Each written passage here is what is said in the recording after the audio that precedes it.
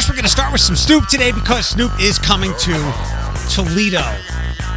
This show came out of nowhere. When we announce a concert, it's often like next year. This show, Snoop, the Yin Yang Twins, and Wiz Khalifa, this show will be next month, July 19th. Tickets go on sale Friday, Ticketmaster.com. The Huntington Center box office tickets are anywhere between $60 and $200. It's next month, July 19th. It is to celebrate the 30th anniversary of Doggy Style, which is where I think that song and all Snoop's other hits, because Nothing But a G Thing, I think, was first, and then Snoop did his solo album. And if I'm not mistaken, so 30 years ago, 93, I was like a freshman at George Washington High School. My best friend at the time, Brian Kasner, his mom would drive us to school every day. And he had, it wasn't a CD back then. I think it might have been a cassette. And I can vividly remember the graphic on that CD or that album cover. Do you remember? It was like a cartoon, I think, with a girl with like a big butt, like some graffiti background, like total 90s stuff. So Snoop Dogg will be here. I like Wiz Khalifa. No, you know what? I like parts of Wiz. He has one of those voices that is very distinctive, and you either like it or don't. So I like some of his verses, but I love Black and Yellow. When that thing, when the Pittsburgh Steelers adopted that, he is a Pittsburgh dude. I got down with that song. And the Yin Yang Twins, so we'll get like a 9-minute version of their stuff on Get Low and Wait. That's the Whisper song, right? Because either that or David Banner's Play, which was like the same song. So the last time we had a show like this, the Coolio show doesn't count. The upcoming 90s show was Tone Loc. That doesn't count. And DJ Cool, because that's at ProMedica. This is at the Huntington Center. I think the last one we had like this, the Janet Jackson show did not happen, if I recall. But it was Lil Wayne in 2014 or 2015. And even back then I was like, finally, a show that isn't country or some old rock dude who is on one last retirement tour. And then they still come back. And if I recall, not many people went to that show. It was sparsely attended. And that in itself is an answer as to, well, why don't we get shows that aren't country or like old rock stuff? Well, there's that. I do think this market could handle certain size acts. That's why the guy out in Waterville is trying to build that one amphitheater. He believes it. From what I've read of what he's put out there, it seems like he has done research. He's not just put it there because it's an empty space. He thinks he can draw acts and make some money out of it. Now, that doesn't mean the tickets will be reasonably priced. You might not be able to afford them, but they'll be here. The answer is almost always 99 times out of 100. If you're looking for an answer, the answer is money, economics. No big pop acts are going to come here because they're probably in Detroit, even if they're not at Little Caesars or Ford Field. There are plenty of venues up there. The two theaters, it's not the State Theater anymore. I forget what that venue is, but they're right next to each other. It and the Fox Theater, there's like the Majestic. There's plenty of smaller places for current, pretty popular pop acts to go to. It would have to be really hitting a tiny bullseye to get the right pop act. And when I say pop, I mean like across genres. Whether it was like a dance artist, a DJ producer, hip hop, R&B, like a Steve Lacy type, anybody that is part of pop culture and not super super old or super super country, which is what we get the most of because the shows do really really well here. Again, those won't stop coming until people stop paying tickets to go see those acts.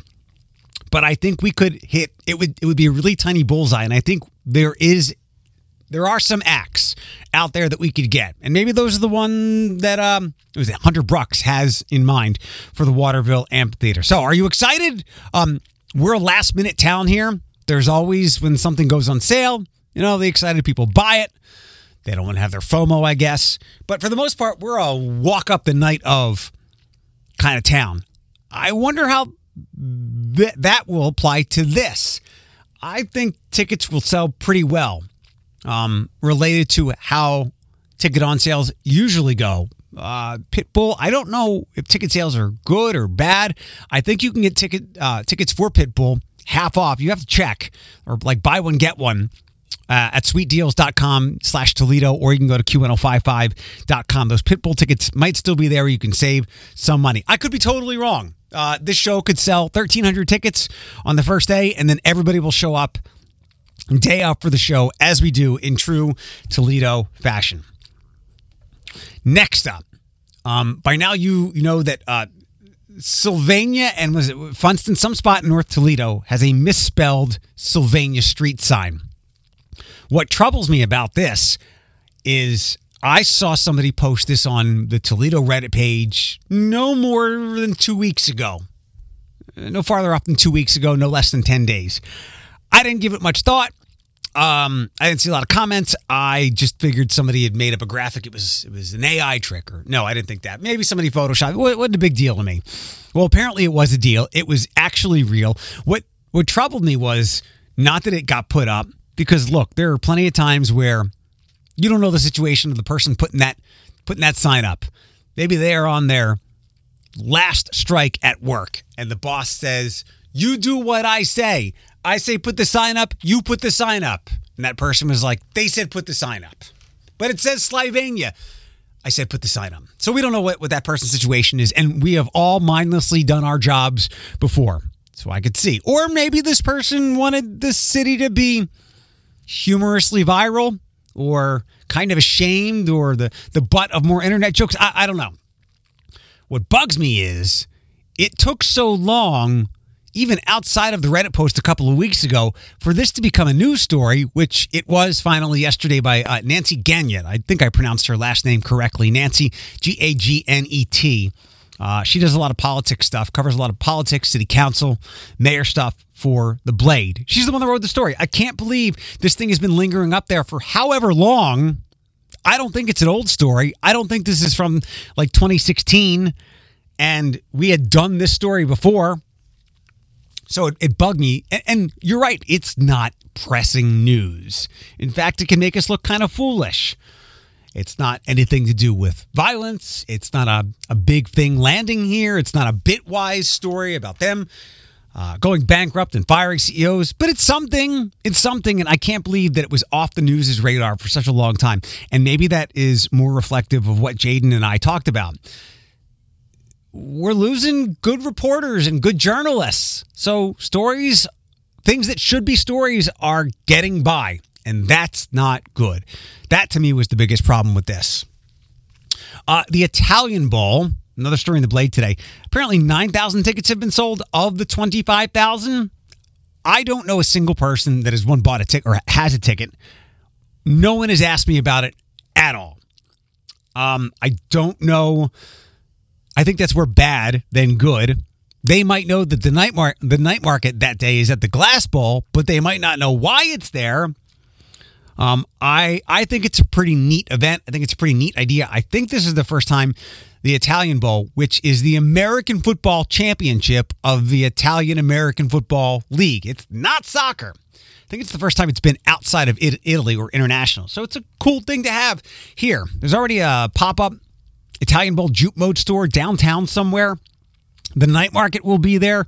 It's the fireworks day. The Jared Anderson fight is happening that day. And I don't hear a lot of people talking about that either. I get it. Maybe people just swung from walleye playoffs and out of school and, into vacation and summer mode real fast. And you're overlooking what I think will be a pretty exciting and very busy, explosive, thunderous day here between the Italian Bowl and the Jared Anderson fight and fireworks. 9,000 of the 25,000 tickets for the Glass Bowl have been sold. My favorite part of this is something that I just read about today that I did not previously know about. There will be a punt, pass, and kick competition. This is a pretty common thing for kids. The NFL holds these. It is exactly what it is. The contestants, the competitors, so you can punt the farthest or best, so you can throw the punt, pass, kick, so you can throw the ball the farthest, and then, who's the best kicking field goals. Punt, pass, and kick. There will be a competition amongst area mayors. from all over Northwest Ohio and Southeast Michigan. All I can ask is that Wade wear some athletic attire. I appreciate his diligence, his devotion to constantly being dressed up and in a suit. Even on hot days, he is still dressed nicely for parades and whatnot. He is sweating. But Wade, let's get you some athletic gear to hopefully win the punt, pass, and kick competition. I'm disappointed if he's listening right now. Jason Kuchma, our fantastic director of our Toledo Lucas County Public Library system. I saw something posted by Tim McMahon, who is a fantastic content creator with Buckeye, BCAN. Tim shared this. The Toledo Comic and Arts Festival is happening November 4th at the main library. I'm going to be a part of the Creator Fair. The deadline for applications next month. I saw the graphic. It's the TOLCAF, TOLCAF, Toledo Comic Art Festival. There's a Wonder Woman on here. There's some robots, all comic book looking characters, a dragon. I looked it up. It's November 4th. Jim Beard, who is a pretty popular comic book writer and creator. He's good friends with Fred over at WSPD. Like Jim Beard knows his stuff. He has his name on big time comic books and characters. Jim will be there and a bunch of other things. I am very excited for that. So shame on Jason for not telling me about that. Can I host it or anything like that? A couple other leftover things. We have another roundabout coming to SLYVANIA, and Kilburn. June 25th or 6th, that section will be closed for 45 days to build that roundabout. A new Michigan cell phone law is going into effect on June 30th. There's already some texting and driving, but now this will be if you have your phone in your hand doing anything. You're kind of familiar with these things. First time, it might even be a warning, then a small fine, and then it gradually gets larger and larger. And I read a good way of putting this. I've always said we have distracted driving laws on the books. These should cover these. And the word that was used in the story was this is a modernization of not even distracted driving, but texting and driving. How about FaceTime and driving? Yes, this falls under that. Traffic patterns, Glendale to Detroit on the trail. Going to flip back to the other side again as that project nears a close. Good luck to Savannah Isaac, who is a big-time female wrestler. At Whitmer, she has some big-time titles, but because of where her age will be next month, she only gets to defend one of them. Good for her. Jerry Easter Jr., maybe the biggest, best star basketball recruit in Toledo history, at least as far as the boys. I don't know if he's up there with what Zia Cook was a couple of years ago, but this dude is a big-time recruit. So much so that he is he's living as a Toledo Christian, and he's going to a basketball-centric school in Indiana, so not far away. And he said, he wants to come home and visit family. So he's still got Toledo in his heart, a lot like Jared Anderson, but playing there is not going to get him on the radar that will get him into a big college, or perhaps by the time he is ready to graduate high school to be drafted into the NBA in the first round for a good situation and become an NBA star or an NBA starter, or at least sit on the NBA bench. You make good money doing that. So he's headed to a school in Indiana. A couple other non-Toledo things. I watched The Idol. The Weeknd, he's got his song Creepin' with Metro Boomin, who, by the way, in the Spider-Verse movie, so far as I can tell, Metro Boomin created the soundtrack, and there is no sunflower-sized hit like there was in Into the Spider-Verse with Post Malone and Sway Lee. Some good songs, very down-tempo, very subtle, withdrawn, good tracks, but no hit like Sunflower that I can tell. The Weeknd has Creepin' with Metro Boomin. Well, he is courting Johnny Depp's daughter in this show, where she is she's a pop star about to go supernova with her next single coming out. She doesn't like the single, practicing her choreography. It's super sexual. Somebody called the first episode there's a frosting. It's a frosty first episode. If you watch it, you'll see what that is all about, as her team tries to avert a gigantic internet scandal. He is a seedy club owner. He has a rat tail. He is creepy. He is creepy in this. And I don't know if this is a larger than life version of who he regularly is. And if you listen to his songs, you know what he's been up to. That's why I was always like, Selena Gomez, what are you doing? You just left Justin Bieber and all that trauma. And now you're going to go to table? Listen to the songs, girl. I don't know if this is some version of him, but it is creepy. Cringy, as you might say. He is practicing how to say hello while he's in her house as she gets ready, and they're all very discomforting. I think any reasonable person being courted would be like, stop that. It's disgusting. Just be yourself. As he changes the tone in his voice. Hello, Angel. Hello, Angel. Hello, Angel. See how awkward that is for you and me? Looks like Pizza Hut, a singular one in New York City for carry out only. So if you want to head there and pick it up for me, I'll take it. They're doing a pickle topping pizza. There's some ranch on there. I think some Nashville hot chicken. I'll do the pickles. I'll even do the chicken. I hope this goes beyond that. I know some restaurants do offer pickles as a topping. I don't participate in the pineapples on pizza discussion anymore. It has gotten too mundane for me. It's beneath me now. Similar to, is a hot dog a sandwich? I got burned out real fast on that one. I'm burned out on pineapple and pizza. You can have that talk. I think it was Big Slice on Bancroft that I've ordered from a good handful of times. They had a pickle bread. I got it. It was really good. I checked the menus today. Their online menu, DoorDash and Slice. I didn't see it anymore. So, pickles on pizza. Two last things. You have come across the sped up versions of songs, like songs that you know on TikTok. Some Nelly Furtado songs, the Miguel song. I heard Santana, Maria, which is one of my very favorite songs. It was one of those ones that was a hit, but not so much a hit where you never want to hear it again. And only 90 seconds of it played. Having been a DJ, not radio host, for a long period of my life, I, as a DJ, to mix songs, to blend them, to get them to overlap one another, you had to play with the pitch control. Basically speed it up, slow it down. What people are doing with these TikTok songs is speeding them up, 3, 6, 8, 12%. And on DJ Gear, you could speed them up without losing the pitch of the voice, so it wouldn't sound like a chipmunk. But TikTok creators finding, for lack of a better way to put it, the pitch control on songs is just amusing to me because it's been a part of my life since I was 18 years old. It's like if I gave my dog a toy and then they were excited for the toy, then all of a sudden they discovered there's peanut butter in the toy. Or if you're with a toddler, an infant, like Bethany's kid, Maddie, you give her a toy and then she finds out it squeaks. I like this song and now I can pitch it up. A prediction for Transformers, and you can buzz out here if you want. Stephen Capel Jr. is the producer of this one, not Michael Bay. I guess Michael Bay just, will answer some questions as a guiding hand for this. I expect it will have a high floor, but a low ceiling.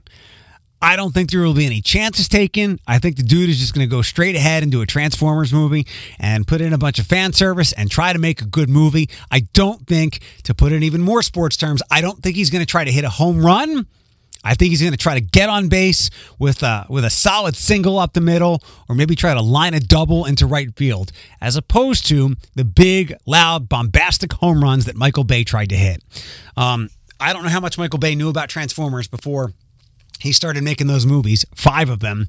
But first and foremost, for Michael Bay movies, look back at them. He wants to blow things up.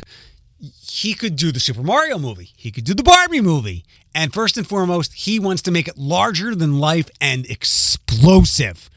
More explosive than Christopher Nolan's Oppenheimer movie with the nuclear bomb that's coming out. That's Michael Bay. And if he can, tell a reasonably decent story and make a good movie otherwise, that's 8th or 9th on the list. That's why those movies weren't that great. But I respected them. I'm somebody decided to put something from my childhood that is so close to every part of my being and my essence. You've seen my collection. Somebody decided to throw that on the big screen. And yes, when the fights happened, it was like moving piles of metal and really hard to tell what was happening. But I still appreciated that somebody put it up there for me. I don't think Stephen Capel will be going for the Bay bombast. I think, like I said, he will just go for safe, make a good movie, and we'll go from there. I appreciate you being a part of today's podcast.